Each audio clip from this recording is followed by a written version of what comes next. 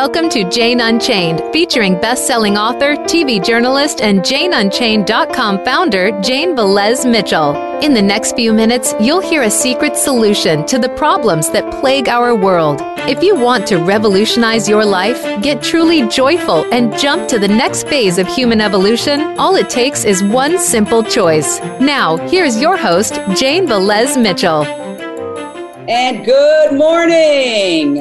It is a beautiful day here in California, and I'm very happy, joyous, and free. I'm not suffering from depression. I'm not blue. I'm not taking a lot of prescription meds. You know, I'm happy because, to no credit of my own, but just through happenstance, I've stumbled upon a way of living that doesn't involve killing or violence. So no matter what stupid thing I do throughout the course of the day, and believe me, I do some really dumb things every day, I put my head on the pillow at night and I say, I didn't kill today. And, I found a better way that doesn't involve violence. And that's our point. We are here today with two Hollywood powerhouses. We are so excited to have Jim and Lori Amos from Scout 22.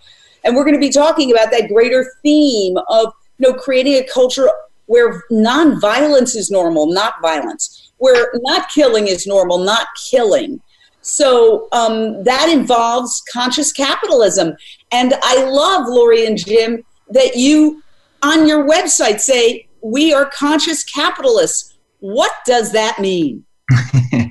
Well, what it means is we promote kind of the yin and yang of coupling business with a ethical mission. And we love companies that display that, and we love to work with them. It's wonderful to make money and create revenue and create jobs, but we also love companies that are ethical and want to leave a positive mark on the planet and its inhabitants. And that's really what we're about at Scout 22.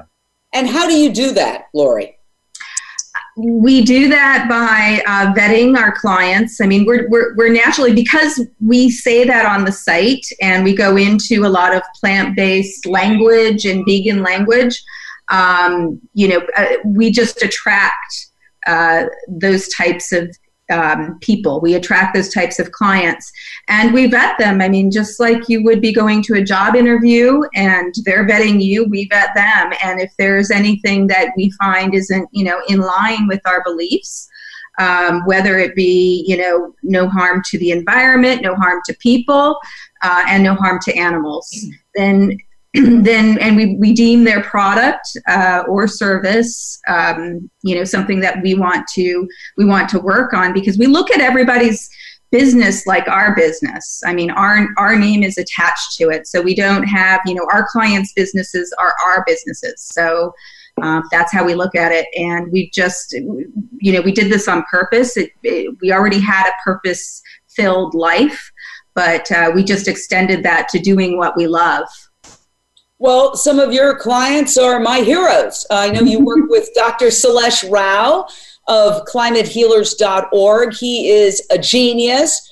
I believe he's like the modern day Gandhi. He was very instrumental in creating the internet. He's a PhD from Stanford, a systems analyst, and now he's using that same system to create a vegan world by 2026. And he says, if we don't switch to plant-based within a decade, we're going to have virtually no wildlife vertebrates, no wild animals with bones left in the wild, only in zoos. And when that happens, it's going to trigger an ecological collapse that's going to make Hurricane Florence, Hurricane Maria, and the wildfires in Malibu and elsewhere in California look like a tea party. That we are really playing with Mother Nature with this industrialized agriculture that kills 74 billion animals and is a leading cause of climate change, habitat destruction, deforestation, human world hunger, human disease. We're playing with fire. So how do you manage to avoid all the toxic companies? I know you both have a storied career in Hollywood, in public relations, in film.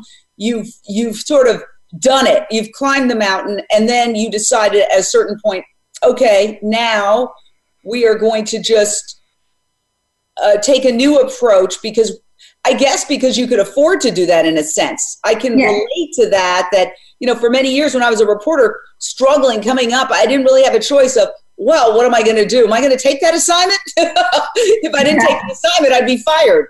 Exactly. So basically you hit the nail on the head.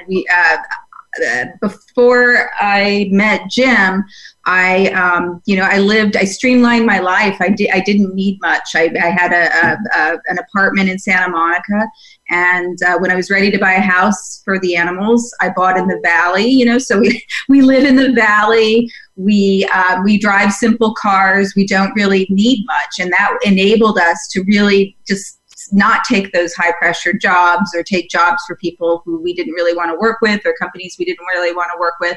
And it really just, the quality of our life improved. I mean, I no longer felt depressed. I felt I had purpose. Every day I was trying to make the world a better place. And then also we're not kids. I mean, kids at heart, but we have a high emotional IQ. And when you meet somebody, we can immediately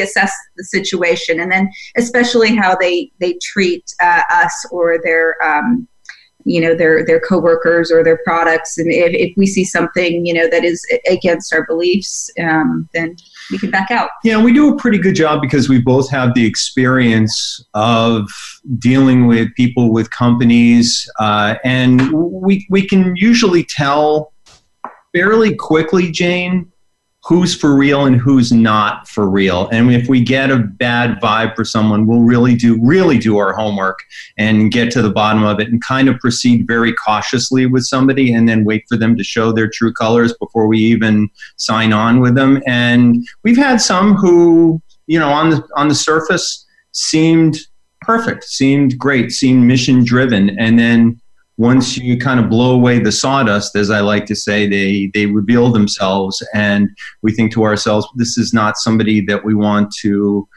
have as a client because they don't share the vision, the mission, and the purpose that we do. Right, and for the right reasons. I mean, we get it. This is, we believe that you can make money doing this, and it's our business too, and we have mouths to feed, like all of it. we have a lot of rescue animals. So, I mean, I'll match you. I'll match you with little Rico. You gotta get those crazy kids together, Jane. That's so funny. Yeah. Well, I just totally hear you. I've had the same experience recently. I don't know how I ended up in the crime genre, to be honest with you. I was a reporter and an anchor, and I ended up going to a syndicated show that was it was a tabloid show, and I still managed to do animal rights stories all the time. In fact, I got yes, you did. Robert Redford, his publicists were pushing me away, pushing me. They were fighting him, and he wanted to talk about the whales and the military sonar affecting the whales, and he brushed them off and talked to me. That was probably my crowning achievement at Celebrity Justice, that Robert Redford talked to me about the whales. I ended up in the crime genre, and I didn't really think about it. I rationalized it. I said, well, we're teaching people about how crimes occur. And I told myself all these stories. And then when I was talking to Dr. Salesh Rao and really listening to him, and he was talking about creating a world of normalized nonviolence. And he said, right now, all of our profit structures are based on death, disease, suffering, and war. And then he outlined, it's suffering, obviously, for the animals, death for the animals, 74 billion for food, etc. It's suffering for humans. They have to get diseases so we can feed all these pills and give all these stent operations. And of course, it's endless war with the military industrialized complex. And then I was listening to him and I was like, oh, wow, I'm part of it. I'm part of it because I'm turning murder into entertainment. That's really the truth. When you take away all the smoke and mirrors, somebody else's suffering becomes a show that is entertaining for people for whatever reason. And I just had this horrible epiphany, and I just said, I can't do it anymore. And that was when I was with Dr. Salesh Rao in Arizona. And of course, a whole bunch of offers poured in right after that. And I said no, but I felt really good about it.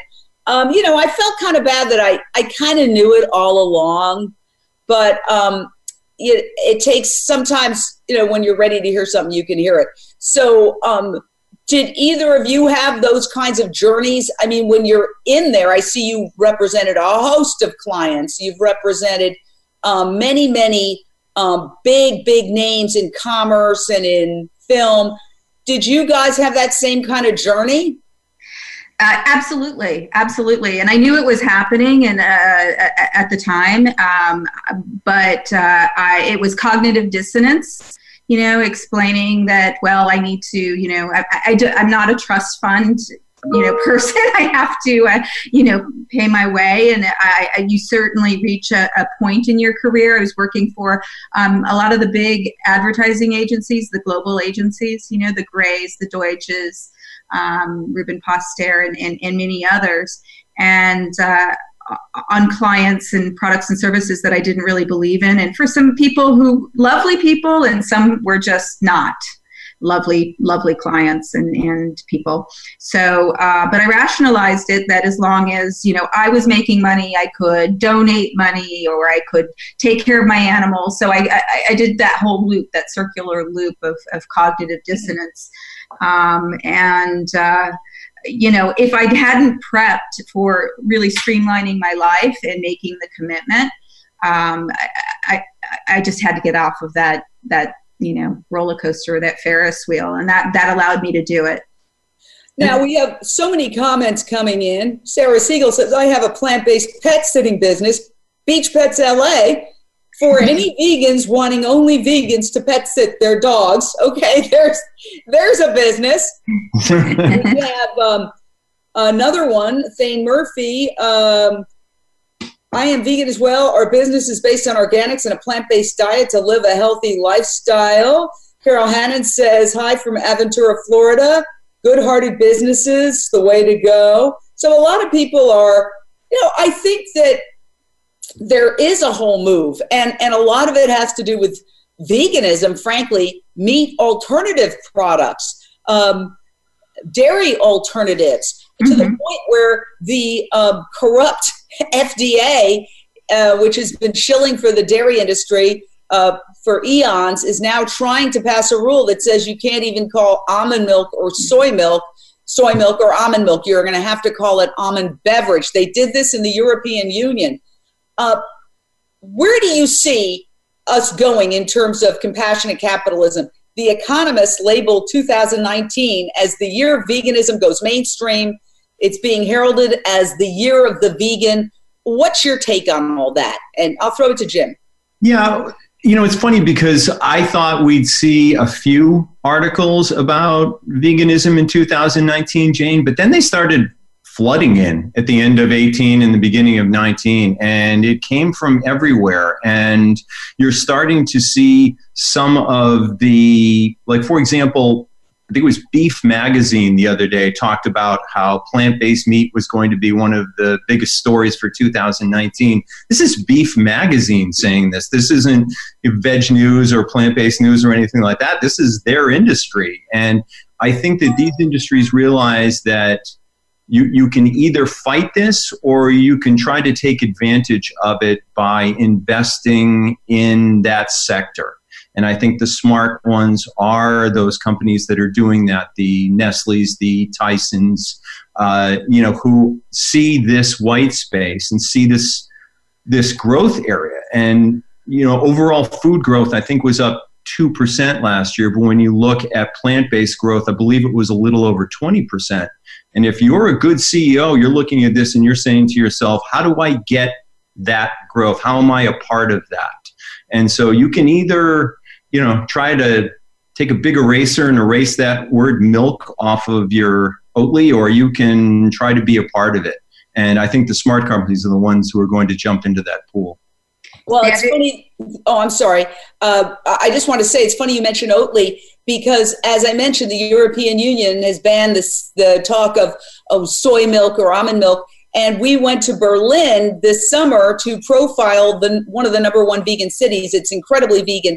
And Oatly was running a campaign almost on every block, on the side of entire buildings. Oatly advertisements were there. It was almost like they had taken over the whole city. So obviously it doesn't work to do that. It doesn't work to try to say, hey, we're going to prevent you from saying soy milk or oat milk or almond milk, and you were going to fool people. People aren't that dumb, most people, and it didn't work in the European Union. So go ahead, Lori. Sorry, I interrupted you.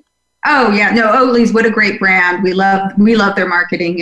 But yeah, exactly what Jim said. I think what's going to happen, and it's already happening. It's not. I think it's going to happen. The large conglomerates, the ConAgra, the Maple Leaf Foods, and Nestle and everything else.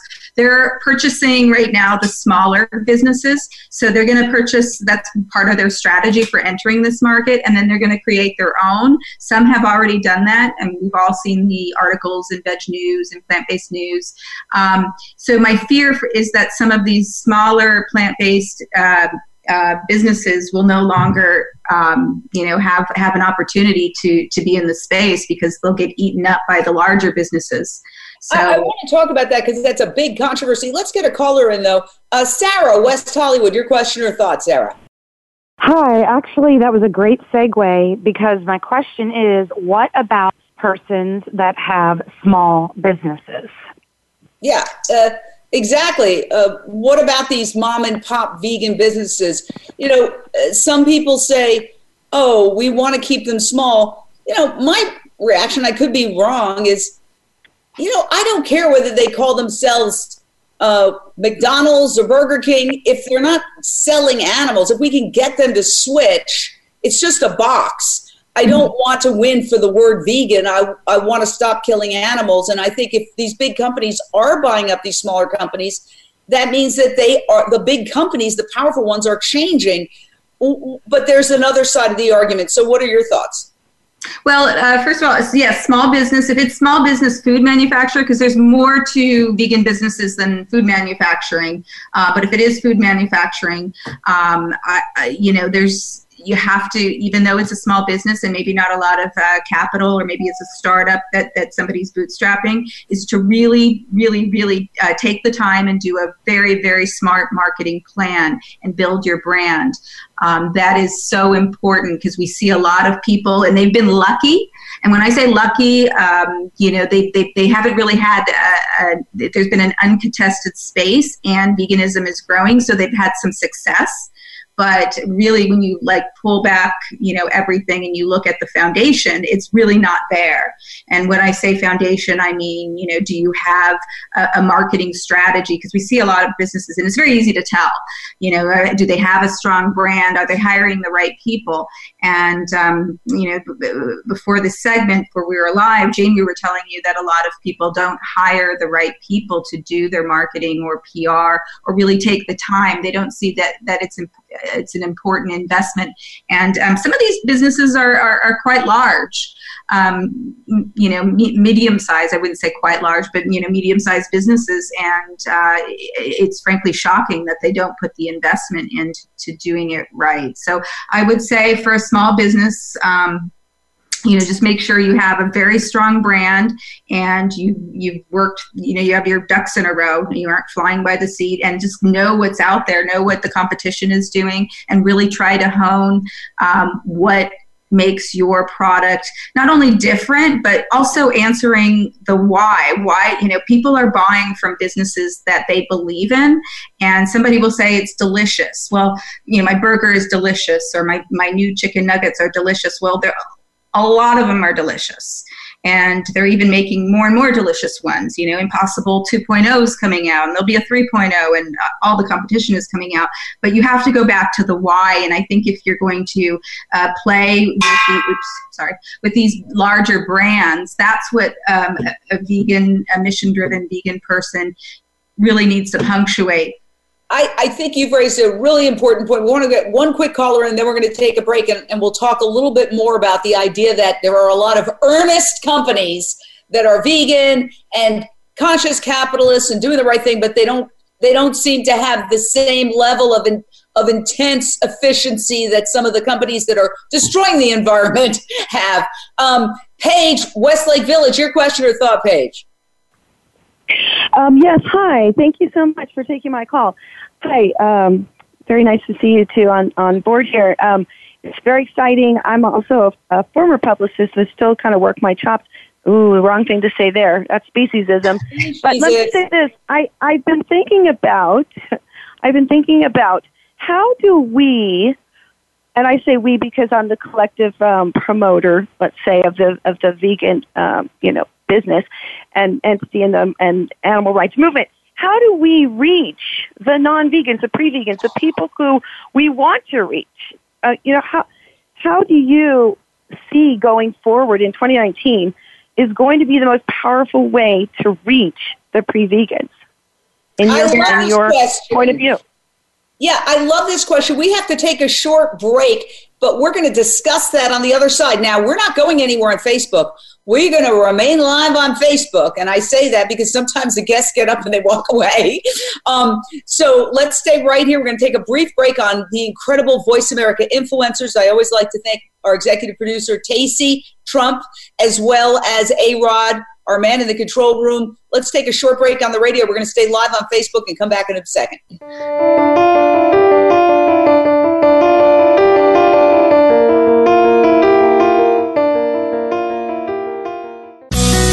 Be sure to friend us on Facebook. You can do it right now. Visit facebook.com/Voice America or search for us at keyword Voice America.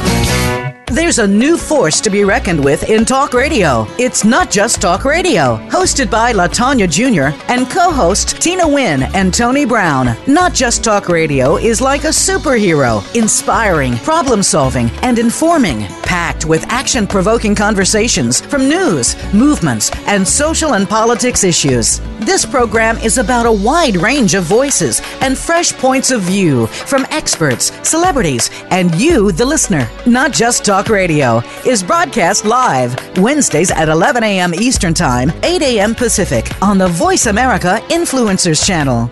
Tune in to the Tony D'Urso Show with key influencers for entertaining and thought-provoking weekly discussions with some of the top stars in their fields. From business, sports, and science to entertainment, music, and literature, Tony's guests share their success and give their wisdom.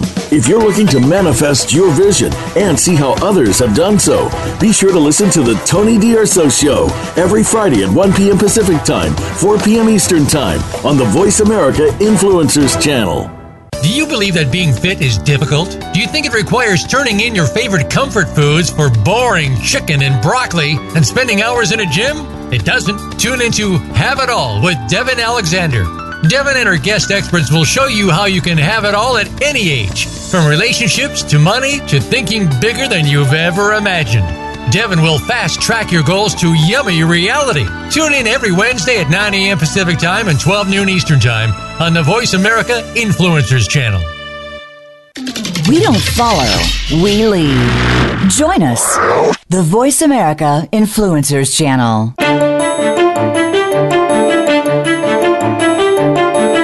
You are listening to Jane Unchained. To reach the show today, call in to 1-866-472-5795. That's 1-866-472-5795. You may also send an email in to janeunchainednews@gmail.com. Now back to the show. By the way, Rico tells me he's a compassionate capitalist too, right? Rico, he's so many fabulous comments, but this is Lori and Jim Amos. They are the founders and they run this incredible compassionate capitalist public relations company called Scout 22. They represent some major people in the vegan world. I don't know all of them, but I do know. And the reason I ended up, even though I've spoken to you before, but we sort of looped around because I was talking to Dr. Celeste Rao of climatehealers.org. So you're doing incredible work to help people who are really trying to save the planet from catastrophic ecological collapse, not to mention human health problems and all sorts of cruelties and human starvation. You're doing all of that great work, but we have to, if we are companies, there is that bottom line of still make money. And yet it seems like a lot of the very young companies, when they start, they're very passionate. It's almost like money's a second thought. It's almost like they're too evolved. Yeah, and they hire people or they're taking advice from people who are also evolved, and that's lovely. And we love that the people have the mission, but really to really realize this, you need somebody or a team who have done this before and have the proven experience. So sometimes you'll hire. I've seen people hire a marketing person who maybe had digital media experience. And for the last 5 years, they were great at digital media. But you have to ask them, have they ever created a startup from the ground up? Do they have any CPG experience? Do they have any, real life examples? And so they're just focusing really just on the vegan because they want to do, and we do too. We love doing business with other vegans, but it's really important you find the people who have the right experience. And sometimes, I know a lot of people aren't going to like that I say this, we like to get somebody who is compassionate, maybe they're a flexitarian, but they're going to rock this. And they also get, you fill your team with the same people and you keep saying the same message. And I think the other caller who I heard, she was asking basically, how do we get mainstream coverage? And so what I'm seeing now is just a lot of people talking, like a lot of vegans talking with other vegans in vegan publications that all vegans are running. And so what you really do, I guess the bottom line is you really need to hire somebody who has that proven experience. And, hopefully they'll turn vegan, or, if they are vegan, that's great, but you get another perspective. Because we believe the small changes are really going to make a difference. So our motto is progress, not perfection. And, and I feel that that's the way to go, is to just be understanding, definitely have our eye on the prize. Yeah. And I think one of the keys to growth is to truly expand the pie out to those flexitarians, the people who may try Meatless Monday or, one day a week to try it, or go to a plant-based restaurant or try vegan options on a regular restaurant menu. That's where you're going to hook people, to really convince them that plant-based food has that delicious taste and is better for the earth and its inhabitants. And hopefully, little by little, you bring them over to our side. But to speak to the Forbeses of the world, the Business Weeks, the Times and Newsweeks, to have them doing articles, and they've done a lot of them over the past several months, about the rise of veganism. That's how you get into a mainstream. That's how you really bring in everybody across the country and across the world, rather than just the vegan pie that, those are the believers. Those are the ones who are going to be there with you from the start. But where you're going to grow is to bring in the people from, like I said, the flexitarians, the ones who have a few meals a week that are plant-based. Yeah. We want, it's lovely. I think what the vegan population is 5% now. We want the other 95, and so we're constantly striving. We'll have clients that say, oh, we have a new, now we have a new patty and we've reformulated it. Mainstream media isn't going to pick up on that, and just trying to find those angles, that they would pick up on, and developing the relationship with the reporters is critical, so it's really managing clients' expectations and helping them to pull out what is so spectacular about their business. And a lot of it has to do, and I keep bringing back to the why, why they started their business and what motivates them. And we have some other clients where it's really behind the science. We work with some amazing scientists and researchers and, PhDs and doctors and just really amazing people. Yeah, it's interesting. I agree that you want to reach the 95%. I'm not trying to win, nor are any of us, the word vegan. If the word vegan was never uttered again, I don't care. It's just a description if you want to say plant-based. I think Kathy Freston, with her book, sorry, a very noisy truck has chosen to appear here. But Kathy Freston, with her book of Veganish, really hit the nail on the head. As people what we need to do to normalize veganism is to make vegan the norm, let's say in a restaurant, and then the animal products are the outlier, the exception. And I'm already starting to see that. Tokaia Organica, you go in there, everything starts out vegan. They tell you it starts out vegan, and then you can attach whatever protein you want to your salad or your bowl. And so you can add dead animals, or you can add tofu or tempeh. And that's an example of a switch. Or the other day I was in a juice bar. I walked in just to get a juice, and it didn't say vegan. They didn't seem to be vegan. They didn't talk about vegan. They weren't, but I looked around, and just so happens that everything in the store was vegan. And so I thought that was a huge breakthrough, because it was like a regular juice bar that would normally have a lot of dairy, a chicken wrap. They just had a chickpea wrap. In fact, I even looked at I said, oh, darn, it's a chicken wrap. And then I looked closely, and I go, no, it's a chickpea wrap. My gosh, this place is actually vegan. Vegan, and they don't even know it. Do you see that happening culturally? Yeah, I'm just going to have one really quick thing. I'm going to bounce this over to you, but it reminds me of, I'm old enough to remember smoking when I was a kid in the 70s and 80s, when there were ashtrays at the doctor's office. Well, maybe not when I was a kid, but they were certainly in the offices, and everybody would take a smoke break, and that was the norm.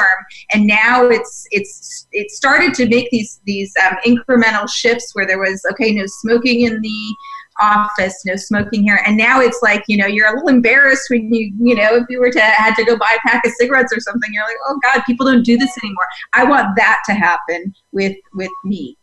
I agree. Jim?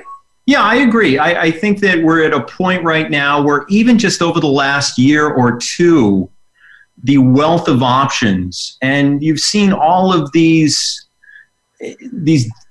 I go back to a lot of the innovations that a lot of the companies are doing in the UK, for example, and especially in the pizza space. And this is just one incident, but Domino's, Papa John's, and I forget the other one that's there. It might be Pizza Hut.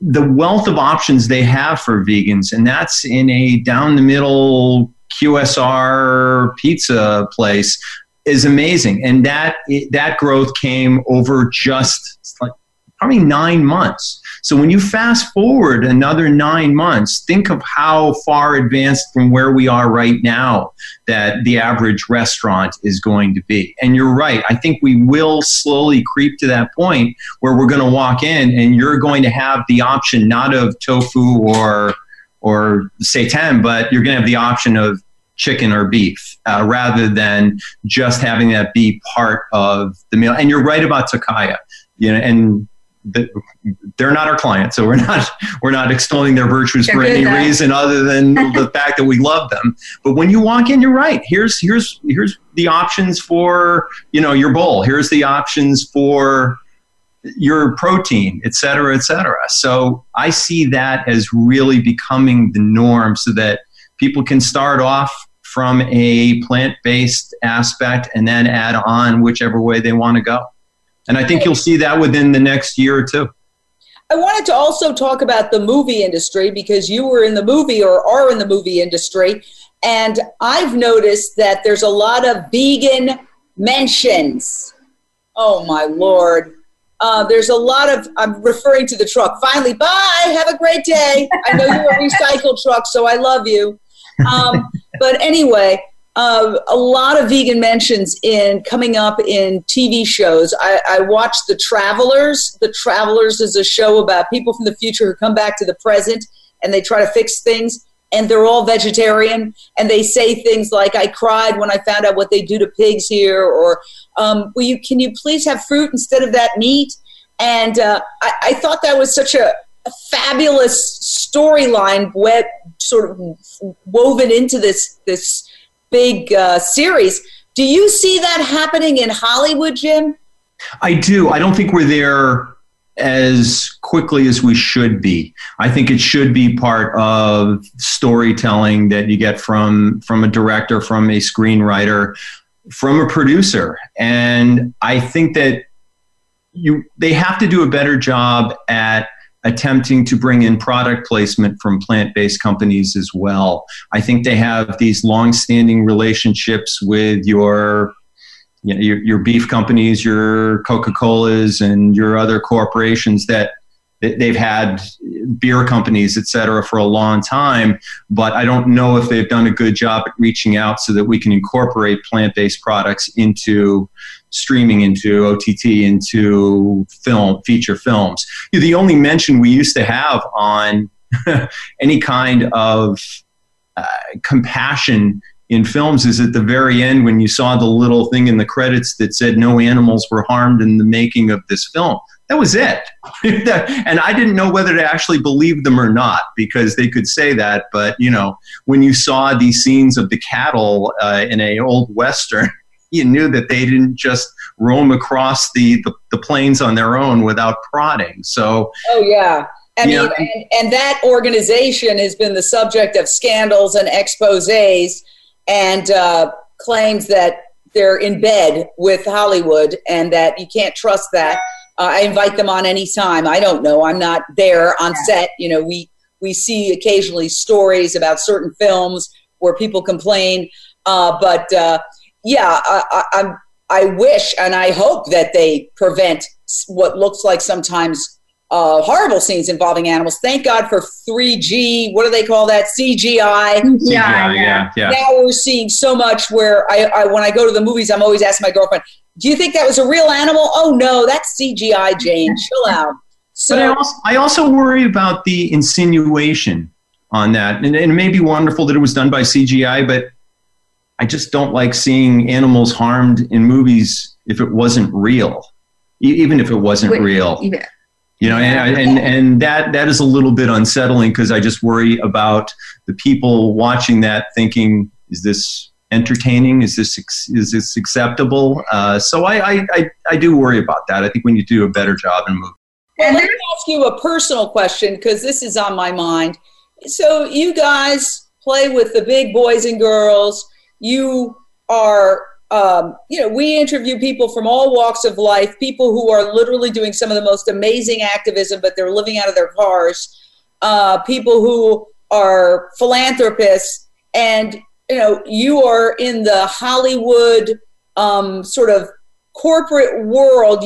And I have found just this appalling lack of empathy amongst the best and the brightest, which, I remind everybody that was a sarcastic title. If you read the book, it was like, yeah, this is what the best and the brightest got us, the Vietnam War. But, I mean, the best and the brightest who should make the connection so easily between animal agriculture, for example, and the destruction of the Amazon and other areas to grow cattle, to the factory farming and the impact on the water and on the air, the fact that it's an inefficient food system. And yet even the most liberal and progressive people in media and the corporate world seem to just mock the entire idea. Do you get that blowback? Do you get sort of, that kind of that sort of mocking attitude when you try to bring up these issues? Yeah, and certainly we see that, and it's frustrating because you think they're, you know that they have a high intelligence, that they're driven, and if they were to just really use that for good, how great would this world be? But unfortunately, just because they call themselves a liberal, or they, maybe they do some things that are decent, but they again have that cognitive. Either they have the cognitive dissonance, or they simply don't know or care to know. And that's frustrating. But we have been seeing more and more, and really pay attention to this, more and more C-level executives and entrepreneurs, successful entrepreneurs, that are displaying, that really are the real deal, and they display compassion and empathy, and they're the businesses that are going to be in it for the long haul. We've met some people too who are call themselves vegan and they mean and pro environment. Meanwhile, they donate to an administration that is doing awful things for the environment. So I can't wrap my head around it, but there's a number of them that do this. Oh, yeah. And what about you, Jim? I mean, because, there's a lot of studies that show that it's easier for women to go vegan, that because meat is so tied in TV commercials and in just our culture to masculinity, which is nonsense, because actually the overconsumption of meat not only causes heart disease, but it causes erectile dysfunction. I always try to point that out. But I mean, what about you? When you go out there and you're talking to these big shots, for lack of a better word, do you get a sense, as I have had for many years, that like, I love when they go, I love your passion. It's like, no, it's not about me and my passion. It's about facts. Like, the world is about to hit a catastrophe if we don't stop animal agriculture. This is serious. It's like you're trying to wake somebody up, their house is on fire, and they're telling you, no, just let me hit the snooze alarm and go back to sleep for a little while. Yeah, I come across it a lot. And it's not only meat, Jane. I have a lot of acquaintances who have really cut back their meat consumption, but then they've turned to seafood. And then you try to tell them the terrible effects that fishing is having on our oceans and the sustainability of our fish, and how that supply is dwindling at an alarming rate. So it's not just meat; it's also seafood and chicken as well. A lot of people are switching from meat to what they think is healthier options in chicken and seafood, but they don't quite make the connection that, as far as the planet is concerned, oftentimes that's as bad for the health of the environment as eating meat is. Or worse, yeah. Yeah. You're absolutely right. In fact, that's one of the main reasons why the number of animals killed is not going down, because obviously a cow is much larger than a chicken. And there are people who are literally eating chicken, 2 or 3 times a day. Chick-fil-A, unfortunately, is just taking off. They built 2 right near where I live, and I'm just like horrified. Mm-hmm. And Chick-fil-A is invited on any time. But no, a chicken is not a vegetable. Fish is not a vegetable. And yeah, it's just frustrating that so-called environmentalists, I mean, we watch on mainstream TV, even progressive channels, they're talking about terrible, that we're trashing the Paris climate change accords, which I agree it's terrible. And then they go on to joke about, how much meat they had for Thanksgiving or for holidays, and actually almost act like promoters of the meat industry. I see this over and over again. What do you make of that? Is it just because that they're smart enough to know who their advertisers are? I think that's a part of it. I really do. I think that they may pick and choose their spots as far as what to have their viewers focus on, and worry about overloading the viewer on too many messages. And you're right, though. This is a vital message that needs to get out there. And I am disappointed with a lot of the more liberal outlets that I watch, that they don't, other than mentioning the Paris climate, like you said, climate accord, and how at Davos they really didn't focus on it at all, other than that wonderful young lady who gave the speech. Mm-hmm. But then, she gets off the stage and then they talk about business growth. And, they don't talk about feeding the world as much as they talk about where the next new economy is going to come from and what happens with the big 5. And they seem to forget the second part of all of this. And that is the effect that what they're discussing at Davos is having on the planet.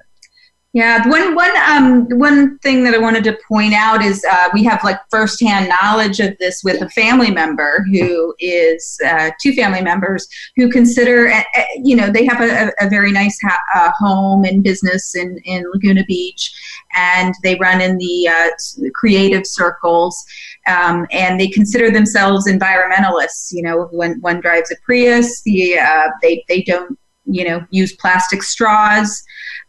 But yet when I tell them, what's happening, and maybe because I'm so close to them and I'm telling them in a way that is they tune out, because I'm so like, I can't believe you can't see this. It doesn't resonate with them. It really doesn't. And I can't believe it. And my own family members, I'm trying to tell them, look, here's facts. And they just tune it out. And I think that they're only going to hear it from other people. Unfortunately, sometimes family members are the worst for people to hear it from, or if your delivery is heavy handed, so it's tough. Well, I just wanted to say that everybody who is a vegan shares that same dilemma. And I had an insight because I have one of our many contributors here at Jane Unchained, and we have more than 70, and her handle is Animal Hostage Negotiator. And I was like, what the heck? And she said, yeah, I've studied the FBI negotiation techniques. And they have to get people who are holding the bank robbers who are holding guns to people's heads to put down their guns and walk out. They can't afford to lecture them or yell at them. So we need to use the same techniques that they've honed over decades of dealing with actual hostage takers, terrorists, etc. We need to use those same techniques. And I was like, that makes a lot of sense. And I've been listening to a book about how to hostage negotiate. But one of the things that they point out is that it's very hard for people who know somebody to take advice from them because they take it personally. They accept it as a personal attack. And so what I try to do now is just talk to people on social media. I've let those are not the low-hanging fruit. They are the fruit that you pull on the vine and they stay there right on the tree, because it becomes a power issue and it becomes a personal issue, and they start getting very defensive.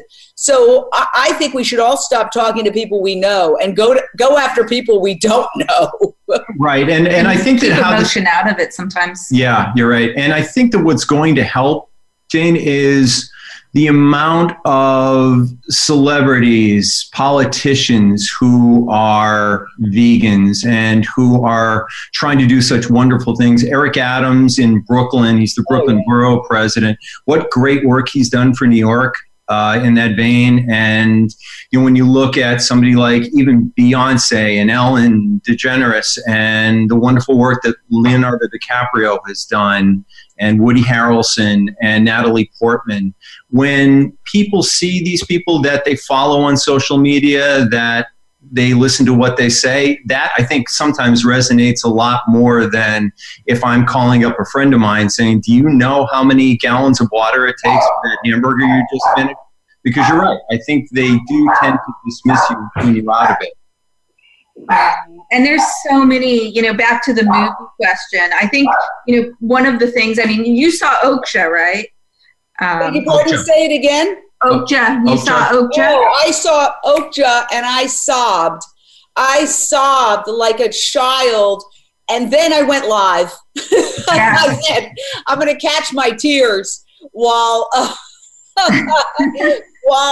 because really the emotion is what's so important.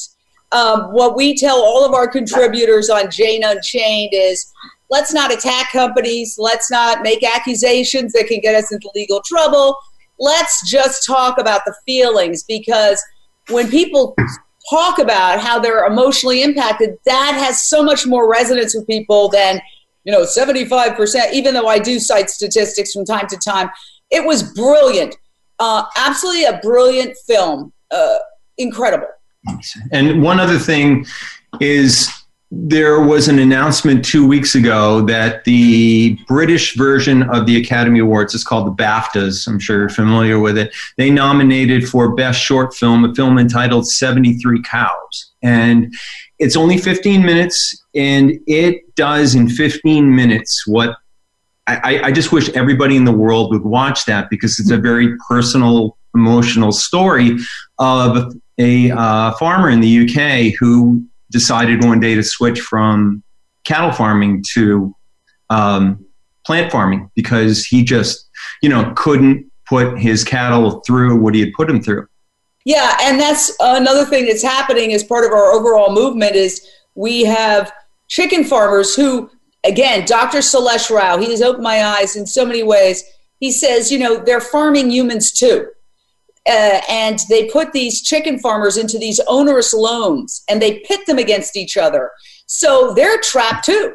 And now with climate change, their warehouses, which are not farms, they're just warehouses, concentrated animal feeding operations, are getting flooded more and more because of climate change. So they're desperate. And let's be real. It's a lot easier to raise mushrooms than it is 100,000 chickens. I mean, we have 3 rescue dogs and a cat, and it's a lot. It's like a full-time job. And you can imagine 100,000 chickens, you know? So, of course, it's a nightmare. It's a nightmare for them, and they're trapped in it. But we're helping them get out. We've got a caller, Elizabeth from Chicago. Your question or thought, Elizabeth? Go ahead. Oh, hi. Hi, I'm calling from Chicago, and I'm a radio host there. And I'm wondering, when I talk about plant-based and vegan issues, I try to hit it on every angle possible. So the animal welfare angle, the environmental angle, the health angle, even the financial angle, of course, because it's pretty expensive to be sick. And then we have all of our subsidies going to things that make us sick, not things that make us healthy. So I try to tackle it on all angles. But here we have these PR experts. I'm wondering if they think one angle is better and more impactful to reach people. I'll just say I ask this because I think change always happens from the ground up, and consumers have to make that change, and people follow the dollars. So what would be the most effective angle to take? That's a very good question, and I guess the most effective angle would be basically on the viewership and what their demographics are. Certainly in the male demographics, it would be and male and female would be the environmental. So we tend to lead with the environmental impact because that impacts, you know, everybody, man, woman, and child. And for more of a male skewed audience, there's a lot of information and research and statistics now out about athletic performance. So that's certainly been something that has really resonated with the public, and then of course health. We then intersperse our message of, you know, the compassion angle, but I think those 3 are the ones we typically lead with. But again, we really need to, you know, figure out who the demographics are for that particular broadcast. And Shannon. Florida, your question or thought, Shannon? I just had a quick comment. I just wanted to say that is such great advice to not focus on the people that we know, because that can be so exhausting and frustrating, and it can really bring us down. And so we can miss a lot of opportunities, and those people will eventually get it. We just keep planting seeds, and someday they'll grow. But thank you so much. I really needed to hear that today. Oh, thank you. And I also block them. Could do that too. That helps too, because you're not waiting for that response that never comes. Honestly, you know, send somebody an email, send them a text with information, trying to hit them on any front, and you never get a reply. They shut down. And so I block them after a while. I'm like, no, communication's a two-way street. You can't just tell me about, when you were gambling in Las Vegas and what happens in Vegas stays in Vegas or whatever. But then when I'm trying to tell you the world's going to end in 10 years, if you don't change your habit along with everybody else, you don't respond. So I have been blocking people. But thank you, Shannon from Florida. So, we're getting to the end. This has been such a fun conversation. What advice would you give to those people who want to get out of the nonprofit world and actually be part of the economy, the vegonomy, which is so important? And what would you tell them? I know you say hire the best people, even if they're not vegan, if they're veganish. But what are some other tips or main problems that you see? We tend to see a lot of companies who think that, and we like to call them PR stunts, like one thing is going to make their company. And that very seldom works. You have to have a good foundation for your marketing. You have to have a good understanding of what your sales plan is going to be. It's multifaceted. It can't just be everybody's going to come and buy my product, because there are a lot of other people, a lot of other products looking for consumer eyes to purchase their products. And you have to stand out by having a clear vision for who you are, and more importantly, why you're in the marketplace. And it all gets back to the why that we've talked about a lot in this hour, and that is, why are you there? What's making you different from the next? And that's really important. Yeah, and what I want to say is that your advice and your work is so crucial, because we can't all be in the nonprofit world. We have to be part of the economy. We have to bring conscious capitalism to the world, because time is running out, and time is running out on the show, and it's running out on the planet too. I just want to say thank you so much. I know you're two very busy people, and I know this was a long time. This was an hour show. I am so excited that you joined us. I feel like we had the adults on today. And I'm not talking about having us on. And Oliver. Yeah, and it's just so great to hear all your strategies and your thoughts. And Scout 22, an incredible company. Go to scout22.com. Check them out if you have an up-and-coming vegan business. You want to reach out to them, and they'll see if you guys could work together. So thank you again, Jim and Lori Amos. It's been a real honor having you on. Thank you, Jane. Our pleasure. Jane. Yeah, thank you so much. Talk soon. Bye. Okay, bye-bye.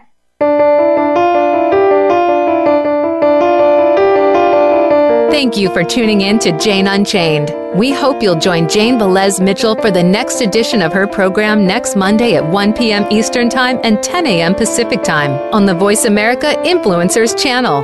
Meanwhile, have a peaceful week.